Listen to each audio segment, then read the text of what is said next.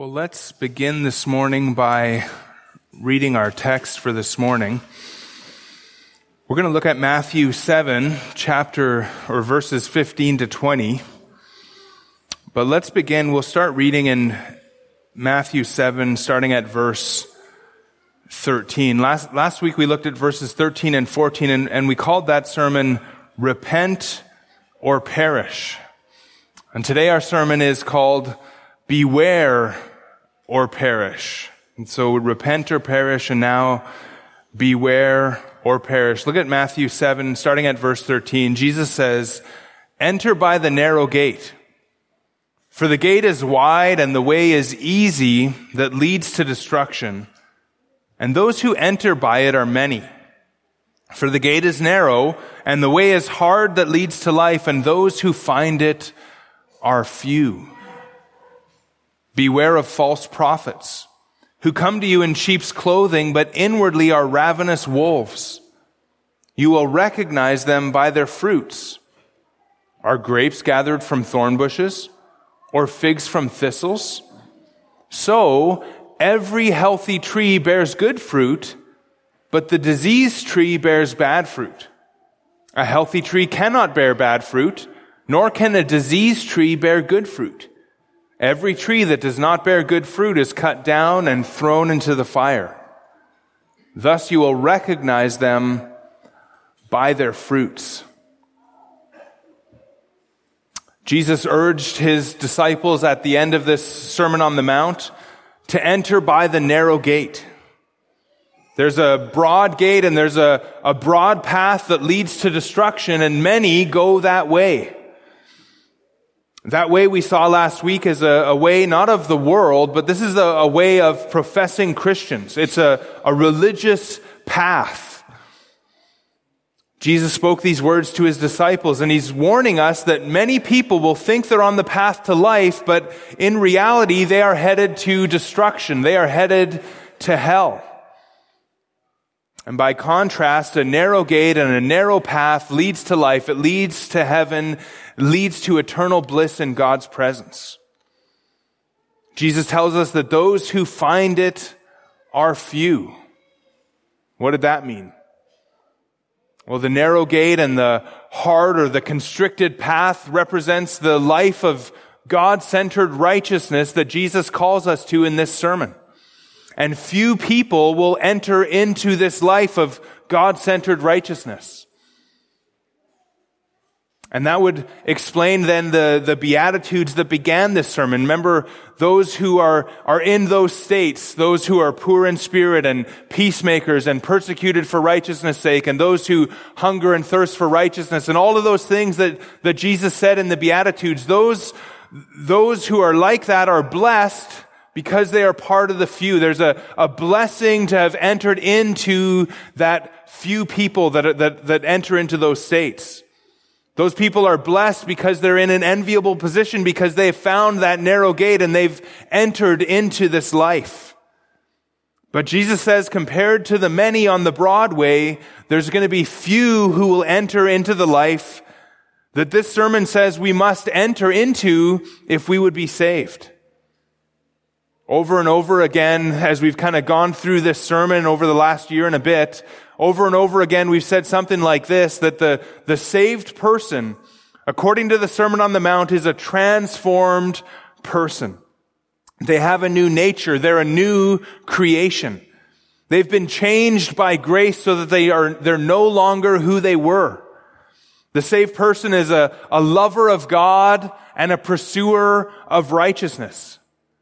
But many won't come that way.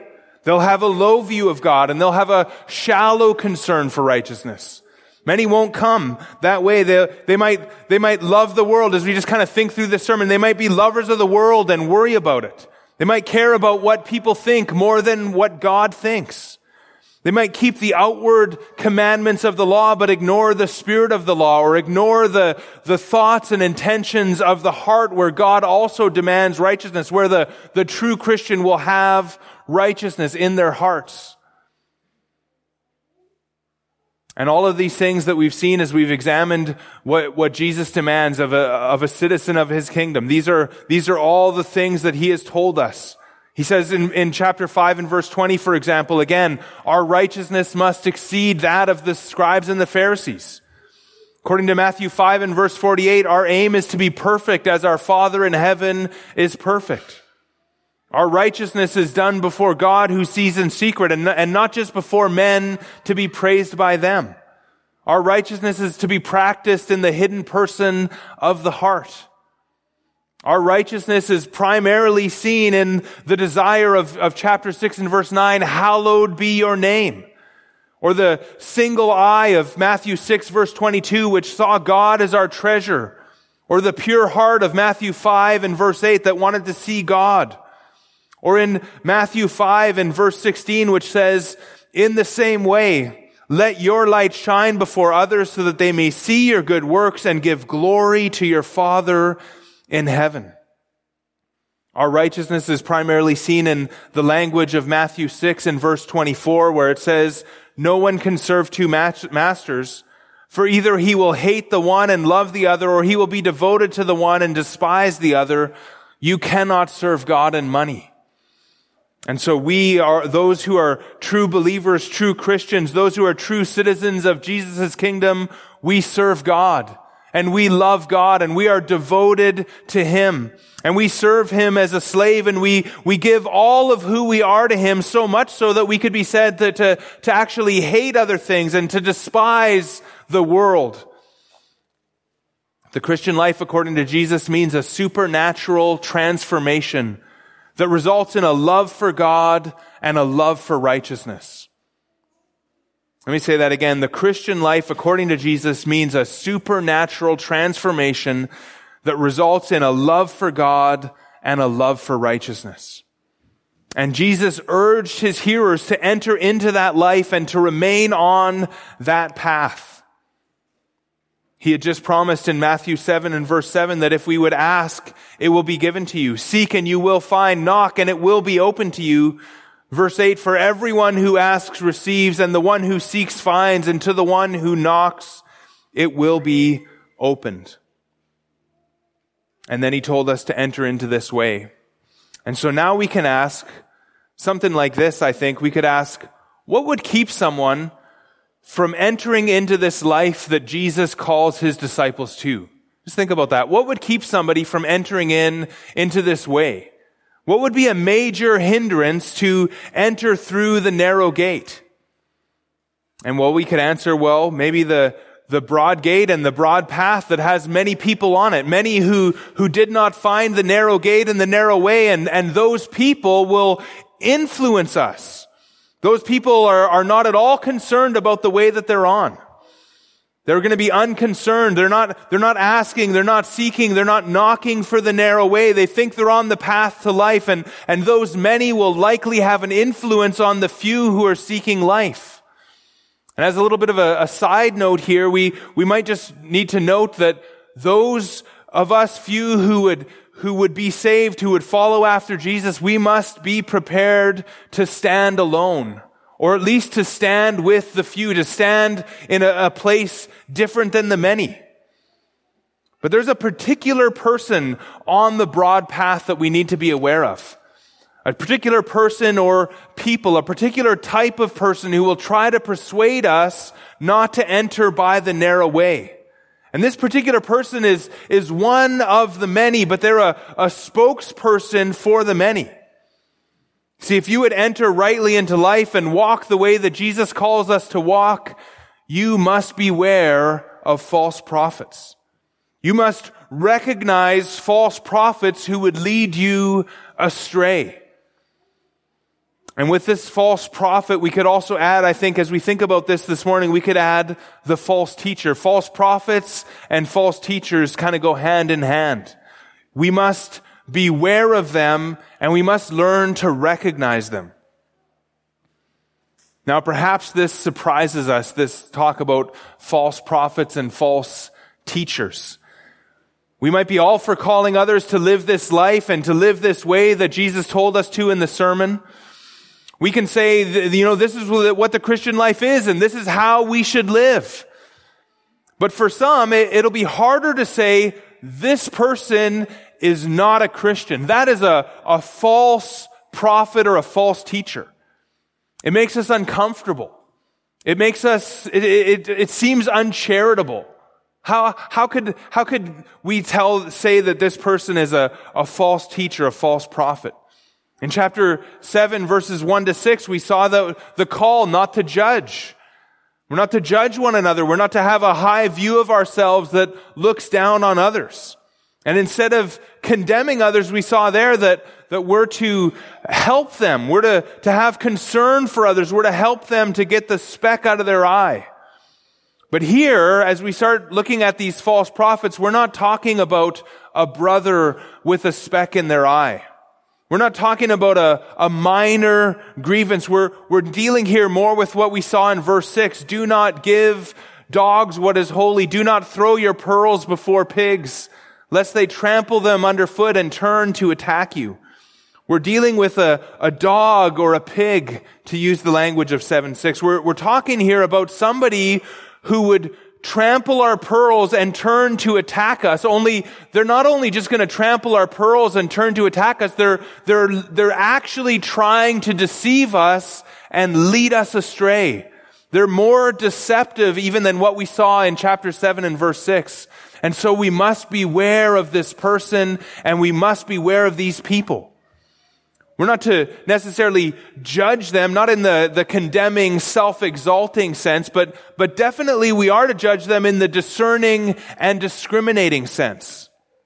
And if we do not, and this is really important, if we do not, our spiritual lives are in great danger. Now, I wonder if we really get the priority of this and the danger of being led astray. Are you concerned? Just Grace Bible Fellowship, are you concerned about being led astray? You should be.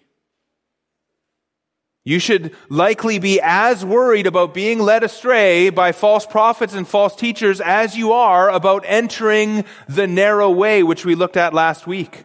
Jesus puts these things together for a reason. He puts these things together for a reason. He says, enter this way, and then immediately he says, beware of these false prophets. Now, our time together in the Word this morning should raise your awareness of the danger of false teachers and false prophets. Our time together should help you to recognize them and to discern them and to judge them, if you like to put it that way. And so it should help raise our awareness, our watchfulness in this area. It's going to teach us how to recognize these false prophets and false teachers according to Jesus. And one more thing that this passage should do for us today, and this really shows us again what a masterful teacher our Lord is. He shows us again through this whole thing, this connection between who we are as saved or unsaved people and the way in which we live. You see, you are either a good tree or a bad tree. And you will either bear good fruit or you will bear bad fruit. A good tree bears good fruit. A bad tree bears bad fruit. And so our nature determines our action. A good nature means good actions. You're born again, it's going to bear fruit. If you're not born again, there will be no fruit. And it's really that simple. We're new creations in Christ. We bear good fruit. If we have unregenerate, sinful natures, unsaved people, they bear bad fruit. And it's that simple. And so while our Lord shows us how to discern a false prophet, He also once again reinforces everything that He taught us in the sermon, and He indirectly then has us to look at ourselves and ask ourselves again, what kind of a tree am I? Have I really entered in at the narrow gate? Am I a good tree that bears good fruit, or am I a bad tree that bears bad fruit? And so by teaching about these false prophets, He also has us look at ourselves and ask ourselves these questions again. What kind of fruit am I bearing? Bad trees, unregenerate people, Jesus tells us, go to hell just like the broad way leads to destruction.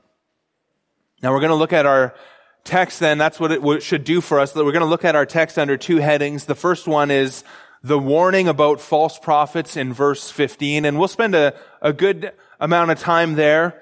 And then we'll talk about how to recognize false prophets in verses 16 to 20. So the warning about false prophets, and then number 2, the recognition of false prophets.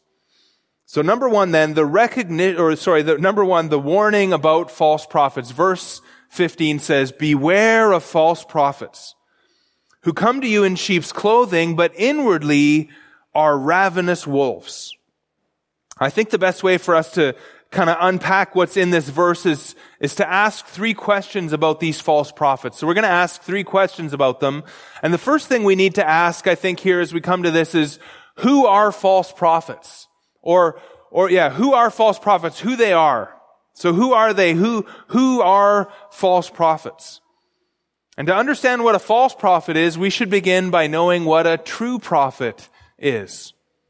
And to do that, I want you to turn to 2 Peter chapter 1, because I think this will be helpful to look at this passage here. So let's go over to 2 Peter.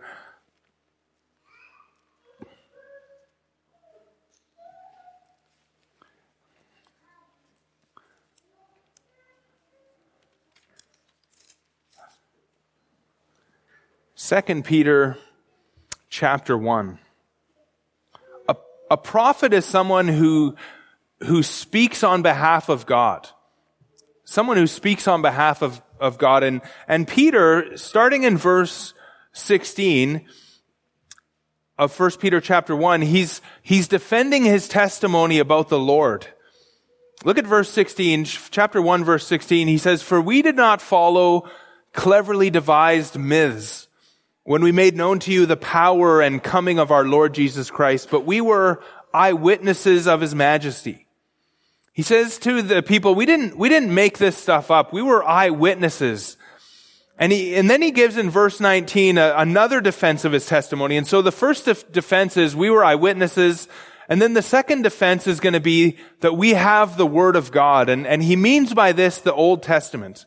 So look at verse 19 then. He says, "And," so first of all, we didn't follow these myths. We were eyewitnesses. Secondly, "And we have the prophetic word more fully confirmed, to which you do well to pay attention to as to a lamp shining in a dark place, until the day dawns and the morning star rises in your heart." And Peter here calls the word the prophetic word. It was given through prophets. And he says, heed the word of God, which goes along perfectly with our eyewitness testimony. And in verses 20 and 21, then, he tells us how true prophecy works. And so, look at verse 20. He says, "Knowing this, first of all, that no prophecy of Scripture comes from someone's own interpretation, for no prophecy was ever produced by the will of man, but men spoke from God as they were carried along by the Holy Spirit." So prophets were carried along by the Holy Spirit, and they were carried along by the Spirit in such a way that they spoke from God. Don't miss that. Men spoke from God. The source of their speaking was God. It wasn't their will. It wasn't by their will that they spoke. It wasn't their interpretation. Their speaking was from God. The Spirit of God carried them along, and they spoke from God. And in the case of Scripture, what they spoke from God was also written down on paper. And this is why we trust our Bibles. Because of the nature of prophecy. We don't ultimately believe that this is Peter's word, or this is Matthew's word, or this is Moses' word. We believe that this is God's word through the human vessel. And so this is God-breathed. The Word of God is breathed out by God, and it comes most ultimately from Him. And so that's what true prophecy is. The Holy Spirit is superintending or carrying these people along so that what a man says or writes is the Word of God through that man. And we can say this is God's Word, not Peter's Word. They're both working together, but ultimately the result of this process is that God's Word is either spoken or written. Now look what Peter says immediately after that, starting in chapter 2 and verse 1. He says, "But false prophets also arose among the people, just as there will be false teachers among you." And there he puts the false prophets and the false teachers together. False prophets arose among the people, just as there will be false teachers among you who will secretly bring in destructive heresies, even denying the master who bought them, bringing upon themselves swift destruction.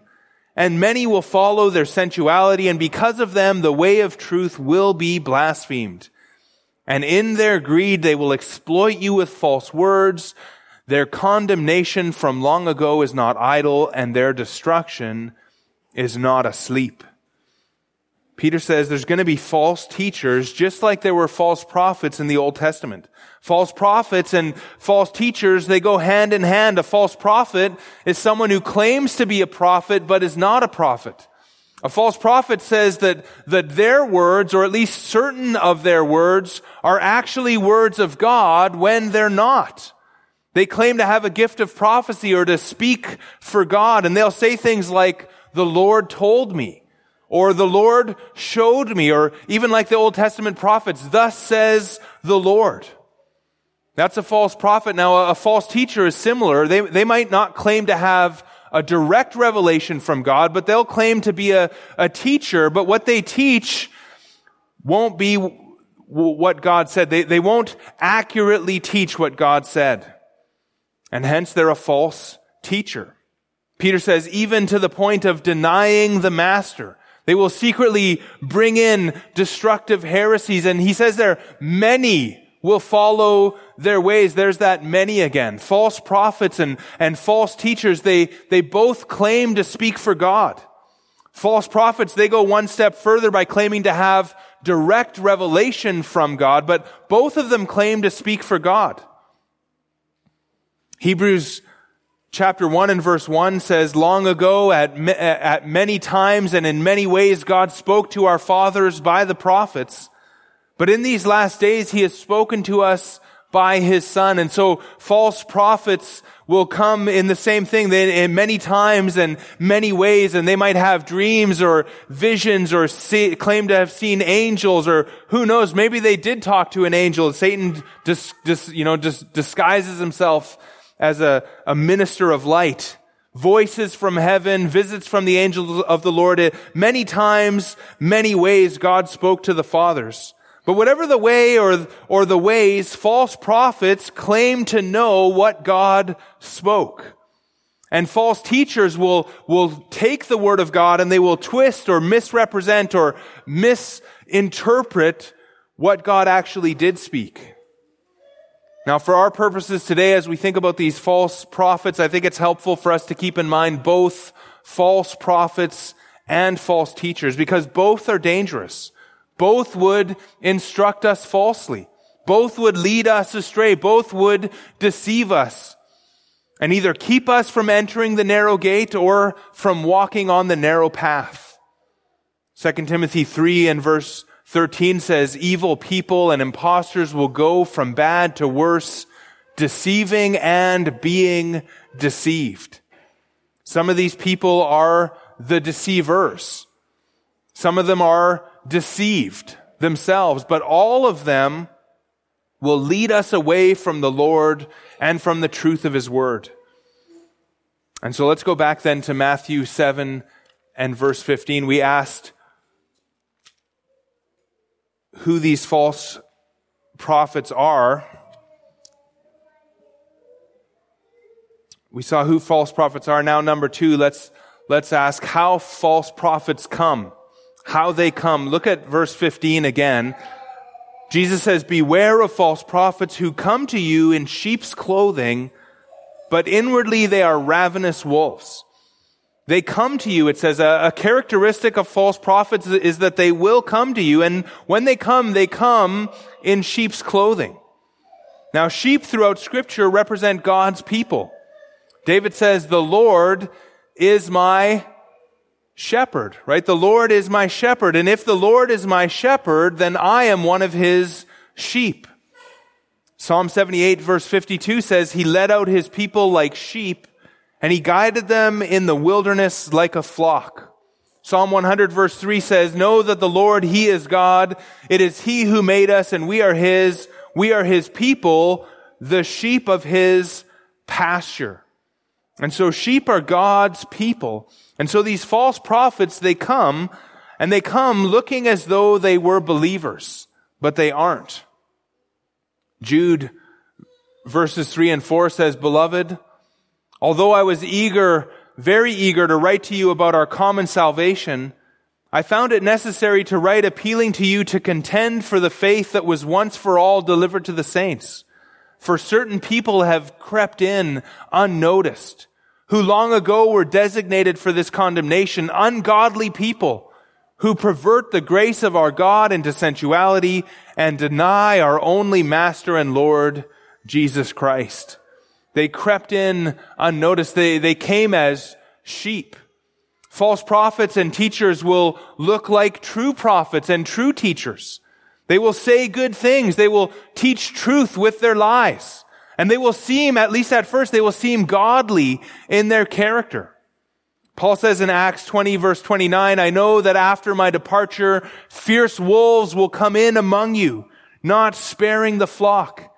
And from among your own selves will arise men speaking twisted things to draw away the disciples after them. And so false prophets will come dressed in sheep's clothing because their aim is to deceive. Or at least their aim is to gratify their own sinful desires. They want to look like a sheep so that they can devour the sheep without fear of the shepherd. Now the last question we want to ask is, what do false prophets do? So let's look at what they do. False prophets and false teachers are not what they seem. They look like sheep, but inwardly they are ravenous wolves. They're ravenous. That means that they're extremely hungry or greedy. They're not sparing the flock, and they lead people astray. And to see that, I want to turn with me to Matthew 24. So let's go to Matthew 24 as we think about what false prophets do. Jesus is talking about the end days here in Matthew 24. Just read some selected verses from here, starting at verse 3. Matthew 24, verse 3, As he sat on the Mount of Olives, the disciples came to him privately, saying, Tell us, when will these things be, and what will be the sign of your coming at the end of the age? And Jesus answered them, See that no one leads you astray. For many will come in my name, saying, I am the Christ, and they will lead many astray. Verse 11, if we skip over there, it says, And many false prophets will arise and lead many astray. Verse 23, Then if anyone says to you, Look, here is the Christ, or there he is, do not believe it. For false Christs and false prophets will arise and perform great signs and wonders, so as to lead astray, if possible, even the elect. See, I have told you beforehand. So if they say to you, Look, he is in the wilderness, do not go out. If they say, Look, he is in the inner rooms, do not believe it. For as the lightning comes from the east and shines as far as the west, so will the coming of the Son of Man. So will be the coming of the Son of Man. False teachers and false prophets will lead many astray. They will, as Peter said, they will bring in destructive heresies. They will secretly bring in destructive heresies. And as Christians, we grow by feeding on God's truth. And so falsehood in any form will stifle our growth. It will distract us from the truth, and it will leave us malnourished at best and eaten by wolves at worst. Peter warns about this in 2 Peter chapter 3, and actually why don't we just have you turn there as well. 2 Peter 3.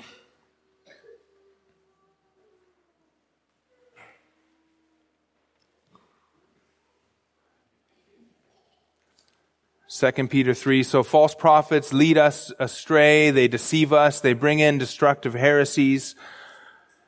Verse 15, Peter says, "Count the patience of our Lord as salvation, just as our beloved brother Paul also wrote to you according to the wisdom given him, as he does in all his letters when he speaks in them of these matters. There are some things in them that are hard to understand, which the ignorant and unstable twist to their own destruction, as they do the other scriptures. You therefore, beloved, knowing this beforehand," look what he says, "take care that you are not carried away with the error of lawless people and lose your own stability.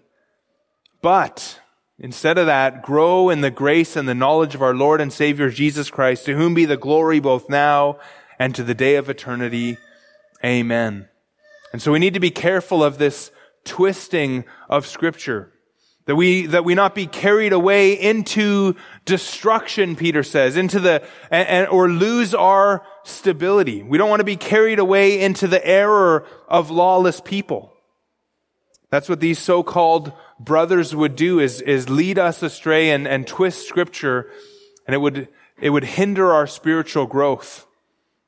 But in the context of the Sermon on the Mount, as we think about what false teachers do, Jesus is calling his disciples to a certain life. And remember, he's doing this for the very first time. He's shown them what they must be and what he has called them to be as believers. And now he calls them to enter into this life, and he's warning them to beware of false prophets who will lead them into lawlessness. And these false prophets won't call them to enter by the narrow gate. And if we look at the words right immediately following in Matthew 7, starting at verse 21, we kind of see some of the results here as well, kind of carrying into the next section. He says, "Not everyone who says to me, 'Lord, Lord,' will enter into the kingdom of heaven, but the one who does the will of my Father who is in heaven. On that day, many will say to me, 'Lord, Lord, did we not prophesy in your name?'" There's maybe some false prophets here. "Did we not prophesy in your name and cast out demons in your name and do many mighty works in your name? Then I will declare to them, 'I never knew you. Depart from me, you workers of lawlessness.'" And so the false prophet to be especially aware of is the one who would not emphasize the narrow way, or who would not emphasize doing the will of the Father. Or probably better said this way, the false prophet won't emphasize the supernatural transformation of genuine saving faith. And so if we are to be aware of false prophets and teachers as we've seen, then the question comes, well, how are we going to recognize these people? I mean, they're trying to sneak in unrecognized. They're dressing like sheep. They're pretending to be Christians. Well, verses 16 to 20 help us recognize these people.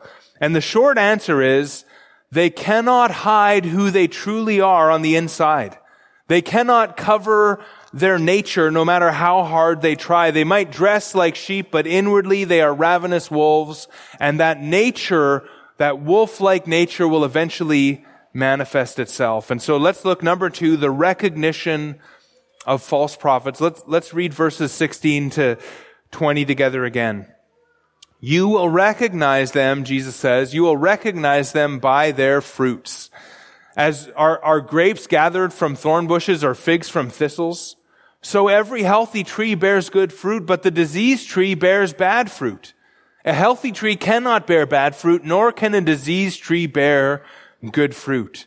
Every tree that does not bear good fruit is cut down and thrown into the fire. Thus you will recognize them by their fruits." At the beginning and the end of this section, Jesus says, you will recognize them by their fruits. Verse 16, you will recognize them by their fruits. Verse 20, thus you will recognize them by their fruits. And so how do we recognize false teachers and false prophets? By their fruits. And so the question then is, well, what are fruits? What are the fruits that we're looking for? We're not talking about plants and trees. We're talking about people. What is the fruit that people produce? Well, let's look at that just kind of through the book of Matthew to start. Go to Matthew chapter 3, and starting at verse 8, John the Baptist talks about fruit as well. Matthew chapter 3, verse 8, John the Baptist is preaching here. He says, bear fruit in keeping with repentance. And do not presume to say to yourselves, we have Abraham as our father, for I tell you, God is able from these stones to raise up children for Abraham. Even now the axe is laid to the root of the trees. Every tree that does not bear good fruit is cut down and thrown into the fire. Actually, that last part of verse 10 where it says, every tree, therefore, that does not bear good fruit is cut down and thrown into the fire. That's word for word the same as chapter 7, verse 19, except John the Baptist has the word therefore. And so it's almost a repetition of what Jesus says a little bit later. John wanted to see the fruit that was according to or worthy of repentance. And so good fruit here is deeds or a lifestyle that would follow from repentance. And in verse 8 where it says bear fruit, it's more literally just simply in the Greek, do fruit, do or make. So to do or to make. And so we're talking about the actions that come out of a life. Remember, to repent is to turn away from sin. And when you turn from sin, you correspondingly turn towards God. And so John wants to see a change of behavior that would mark such a change of heart. Don't say to yourselves, John says, don't say, I'm okay, I've got Abraham as my father, everything's good, I'm a true Jew. Instead, he says, turn from sin so that your life will begin to make good fruit, so that beneficial good deeds begin to show where sin once flourished. Repentance produces good fruit that can be seen outwardly in our actions, in our deeds, in what we do.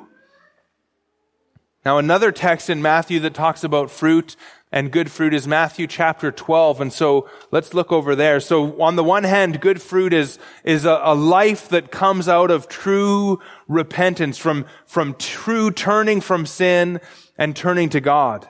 But now Matthew 12, and starting at verse 33, Jesus says to the Pharisees here, he says, either make the tree good and its fruit good, or make the tree bad and its fruit bad.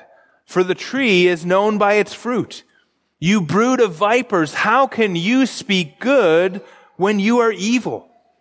For out of the abundance of the heart the mouth speaks. The good person out of his good treasure brings forth good, and the evil person out of his evil treasure brings forth evil. I tell you, on the day of judgment, people will give account for every careless word they speak. For by your words you will be justified, and by your words you will be condemned.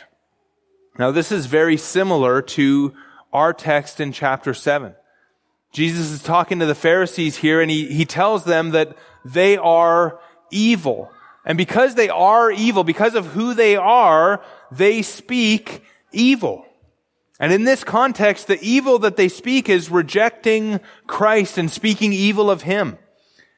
And what they need to do is they need to become something else. They need a new nature. They need to become a good tree. They're an evil tree. They need to be made into a good tree. They need also, Jesus says, a new treasure, a good treasure. And then they will speak rightly about Christ.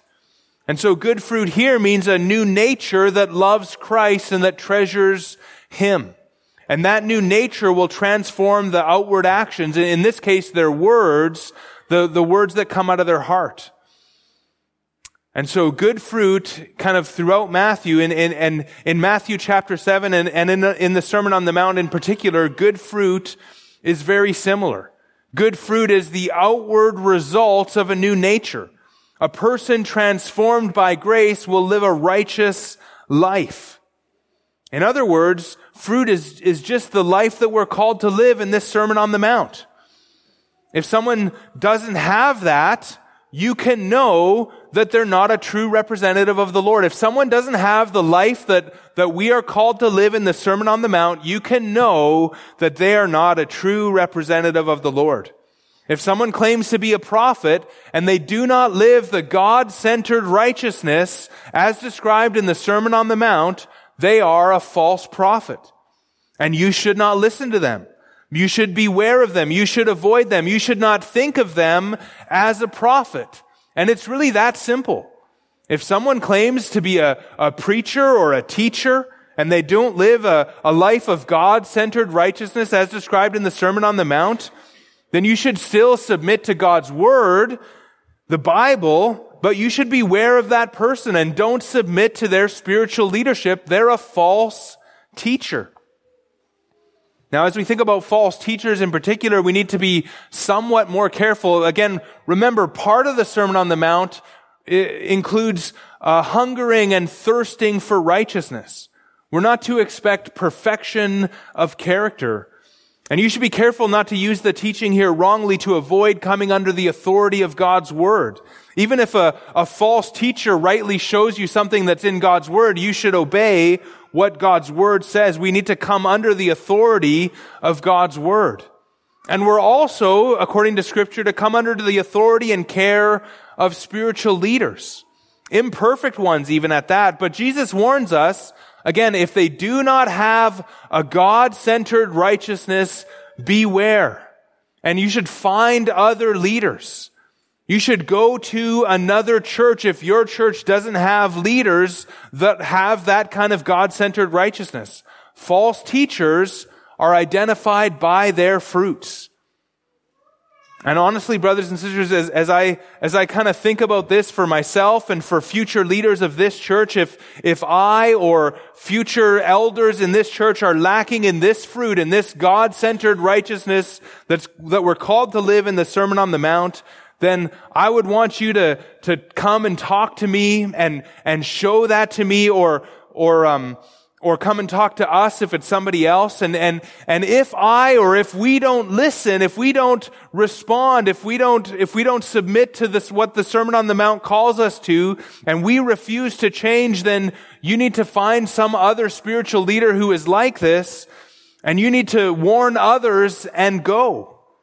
And this is so important. Eternal life is too important. Growing in Christ is too important. False teachers and false prophets are too dangerous. You can't mess around with this stuff.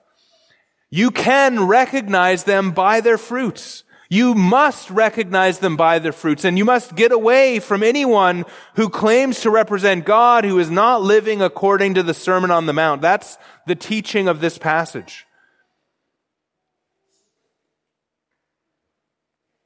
Now, another question that at least comes to my mind is, how does it work this way? Or maybe, why can you know them by their fruits?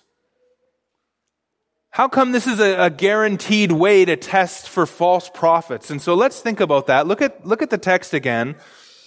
Jesus says in verse 16, "You will recognize them by their fruits. Are grapes gathered from thorn bushes or figs from thistles?" Well, what's the answer? Of course, no, right? No, and it actually, in the original, it's even a stronger no way. There's a construction here that this is no, of course not, Jesus. Thistles don't bear grapes or figs. And in the same way, Jesus says, things and people bear fruit according to their nature. And we've seen this already throughout the Sermon on the Mount.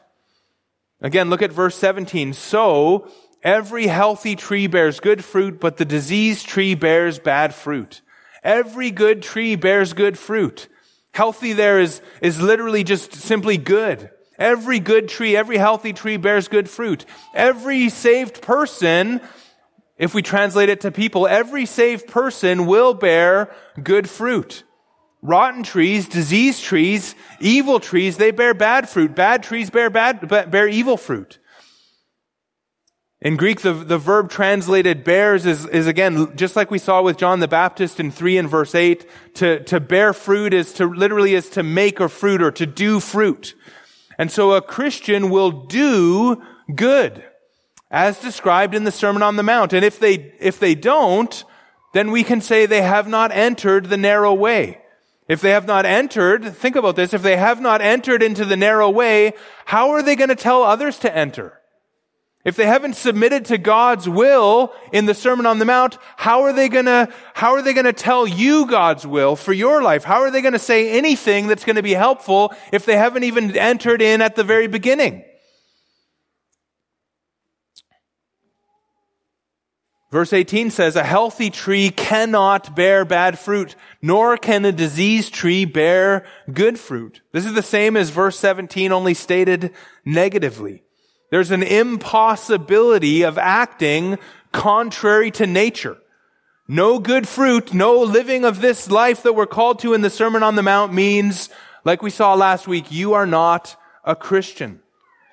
This is very similar to the saying about salt that we saw in the introduction of the Sermon on the Mount. I want you to turn back to that. Remember this saying about salt? Remember in 5, starting at verse 3 in the Beatitudes from 5:3 to 12, Jesus told us about the state of true believers. Remember, they were poor in spirit, they mourn, they're meek, they hunger and thirst for righteousness, they're merciful, pure in heart, peacemakers, they're persecuted for righteousness' sake even. That's the state of kingdom citizens, the state of a true believer. That's how they are because of God's transforming work in their lives. And then immediately after that, Jesus says in verse 13, you are the salt of the earth. But if salt has lost its taste, how shall its saltiness be restored? It is no longer good for anything except to be thrown out and trampled under people's feet. Now, I don't know if you remember, but do you remember how we interpreted that saying there? Remember the primary characteristic of salt is that it's salty. And there's no use for unsalty salt. There's literally no use of a salt that's not salty. And in the same way, if you're a, quote, Christian, but you lack the primary characteristics of a Christian, then you're not good for anything. In other words, if you're a Christian, but you don't live a life according to the Beatitudes, then you need to be saved from your so-called Christianity. You're like salt that needs to be made salty. How are you going to season it again? If you're a Christian without these characteristics, then what kind of a Christian is that? You need to be Christianized as a Christian, and it's just not going to work that way. True Christians have the characteristics of Christians. They're born again. They're good trees, and as such, Jesus says we will bear good fruit. And so very similar at the beginning of the Sermon on the Mount to the end of the Sermon on the Mount. Now, verse 19, as we kind of continue on through this, verse 19 brings us back to the idea of judgment. The broad path we saw last week leads to destruction in verse 15, and now in verse 19, trees that don't bear fruit, regardless of whether they claim to be prophets, trees that don't bear good fruit will go to hell. Verse 19, every tree that does not bear good fruit is cut down and thrown into the fire. And you know what else that verse tells us? Even God, who could judge by the nature, He will judge by the fruit. God will judge based on fruit. See, the principle that good trees bear good fruit is so sure that even the righteous and holy and perfect justice of God, He Himself will judge by the fruit. That's how guaranteed it is that in His mind that good trees bear good fruit. And once again, we see that anyone who does not live according to the Sermon on the Mount is headed for destruction in the fire of hell.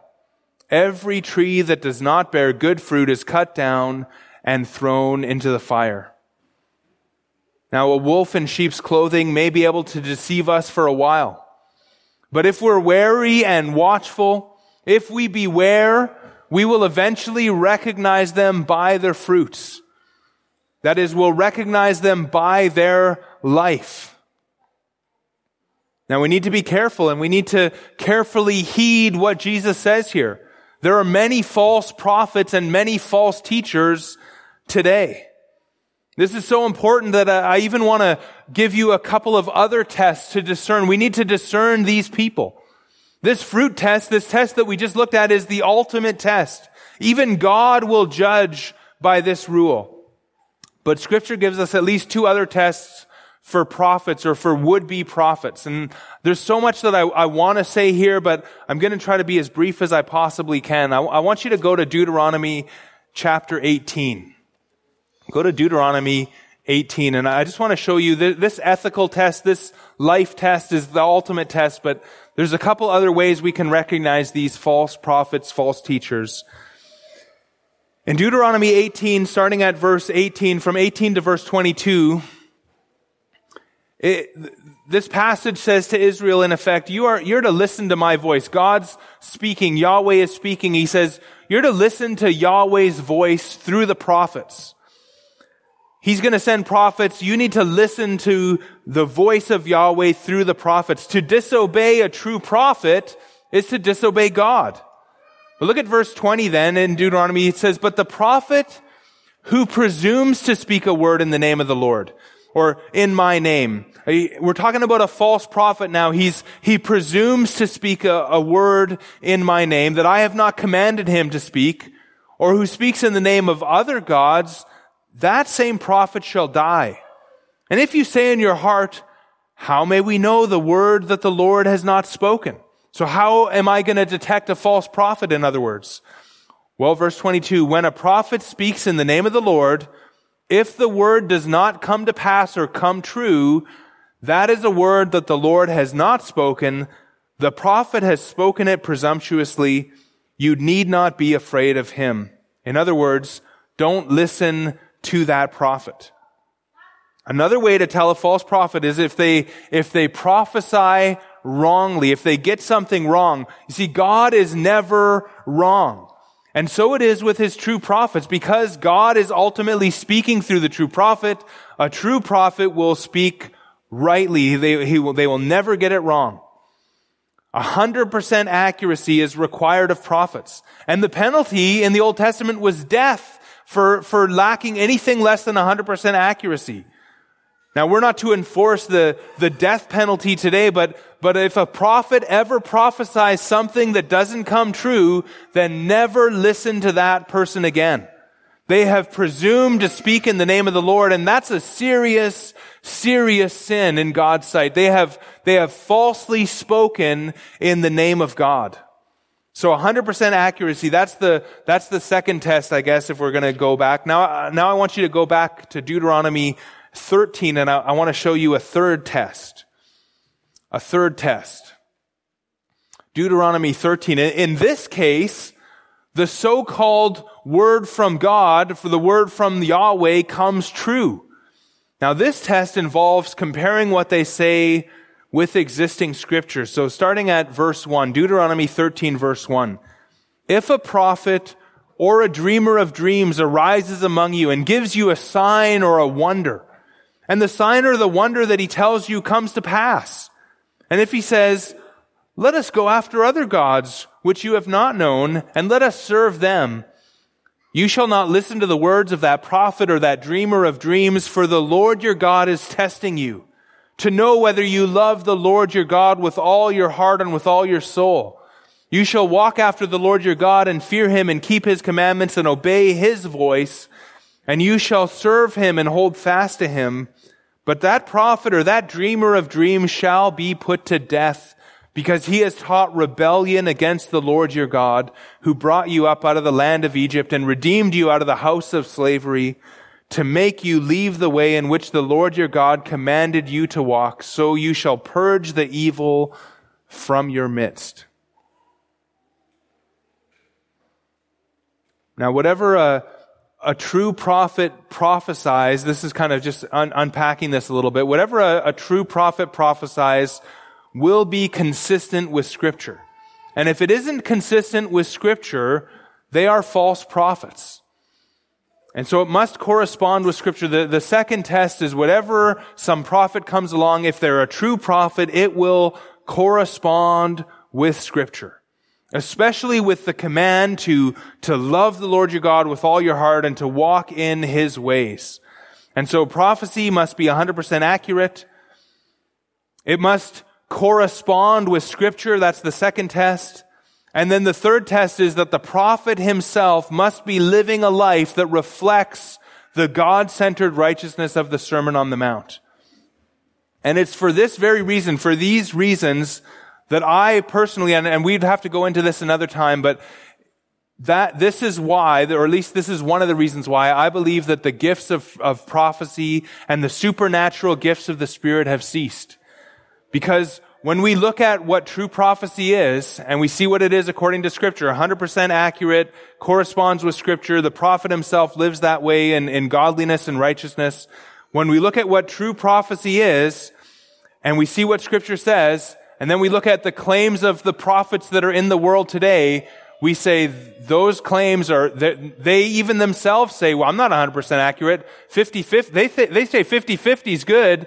God says 100% or you should die. And it's the same with the other gifts. Look at the gifts of healing and miracles, and you look at what they are in Scripture. They're supernatural, dynamic, powerful gifts of healing. You look at the so-called gifts of miracles that are supposedly happening today. It's not the same as what they were in Scripture. And same with the gift of tongues. You talk about the gift of tongues, it's a real language that you never learned that just comes on you by the Holy Spirit. You look at the tongues that's going on today, and it's jibba jabba jabba, shoulda bada honda bada bada kia. I don't know if you caught that, but shoulda bada honda bada bada kia. It's nonsense gibberish. And so one of the reasons that I'm a cessationist is because I want to be biblical. And when you look at what the Bible says, and you look at what's supposedly happening, it's not biblical. I don't want nothing to do with it. And if it's not biblical, I don't want you to have nothing to do with it. And so, and really the primary one for me is this whole thing about prophecy. Prophecy is the very reason why we trust our Bible. And so we can't have half right prophets, sometimes right prophets. That is no prophet at all. That's a false prophet and a false teacher who will lead you astray.